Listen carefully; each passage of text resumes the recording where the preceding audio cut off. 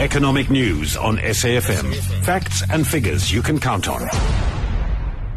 And we're joined on the line now by research analyst Fundiswa Nkuta. So the rand performed better than expected. So tell us about the recovery there. Yes, it was quite a surprise to many. The rand recovered by around 50 cents yesterday.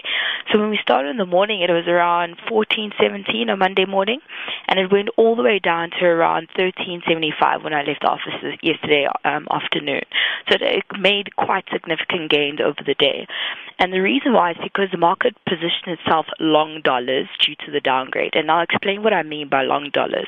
But under a textbook situation, all the economics look bad in terms of there was a pending downgrade. The financial situation in South Africa hasn't been looking pretty over the past couple of months. So you would think that under a normal textbook situation that the rand is going to depreciate quite significantly. But what happened is before the downgrade, investors would have then moved their money into dollars, anticipating the downgrade, anticipating weakness in the economy and the subsequent events that would result from a downgrade. And when you move money out of rands into dollars, it would mean that you have more demand for dollars, which would increase and push up the demand and the price for dollars. And when we closed on Friday pre-announcement, how the events unfolded is that we first started off at 13.90 before the downgrade. Then post the announcement in the New York session, which would be New York time, and Friday evening, it would have been at around 14.15. Then Monday morning in the Far East, which would have been Sunday afternoon, it would have been at around 14.17. And then when we came in the morning, the rand started getting stronger. And when the market opened, what we saw was that local exporters started selling their dollars. And in a situation as exporters would be getting a lot of dollars from their sales overseas, and when they sell their dollars, it creates a demand for rand. And when there's a demand for rand, it would increase the price for rand. And this then creates excess dollars in the market because exporters are selling the dollars. Increase of supply demand of dollars pushes down the price for dollars. So this is how those events are unfolding. And thereafter, those investors who took the position of hedging themselves against the rand weakness, of putting their money into dollars, started seeing that there's a huge sell-off of dollars over the day. Then they started selling off their dollars. And when we have a huge demand for rand and a decrease in demand for dollars, you'll see an appreciation of the rand. And that's how those events unfolded over the day, starting with the 14.17 in the morning and ending with a 13.75. And then, Fundiswa, just a quick one on Bitcoin. I see they've made some significant gains and almost topped $10,000. What's driving that cryptocurrency crazy?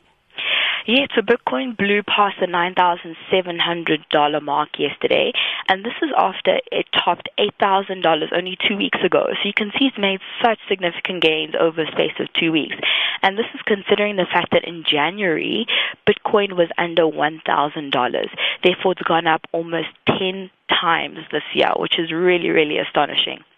So the gain in Bitcoin has been that a lot of mainstream market attention has been coming towards Bitcoin. And this is completely defining the bubble warnings that a lot of institutional market has been having against Bitcoin. And what they're saying is that the gains of Bitcoin have increased so significantly over such a short space of time, and that when this happens, the market overheats and they're expecting it to crash at some point. But we've just seen the run of Bitcoin from just under $1,000 all the way up to $9,700 over the past couple of months, and it doesn't seem to be stopping.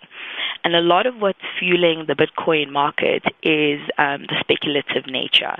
And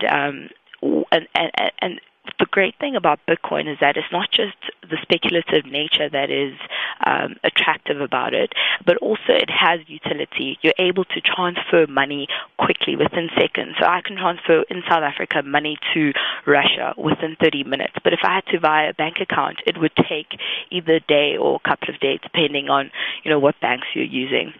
At the same time, we've seen that Bitcoin has changed the way in which we are exchanging goods and services. So you're actually able to pay for goods using Bitcoin. And in some countries, they've actually even introduced ATMs for Bitcoin.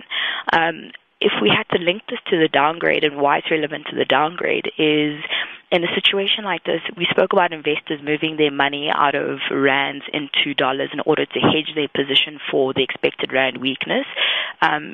Also, investors in this situation would use Bitcoin in order to hedge against the rand weakness by also taking their money out of rand and putting it into Bitcoin. And Bitcoin is denominated in dollars. So they'd also use that as a hedging mechanism. Another reason why we see that Bitcoin has increased tremendously over the past couple of months, especially these past 2 months, is because it will be adopted by institutional market. So up till now, it's been a lot of speculative investors who've put their money into Bitcoin, and there's been lots of criticism about it not being regulated, it being used for cybercrime or money laundering around the world.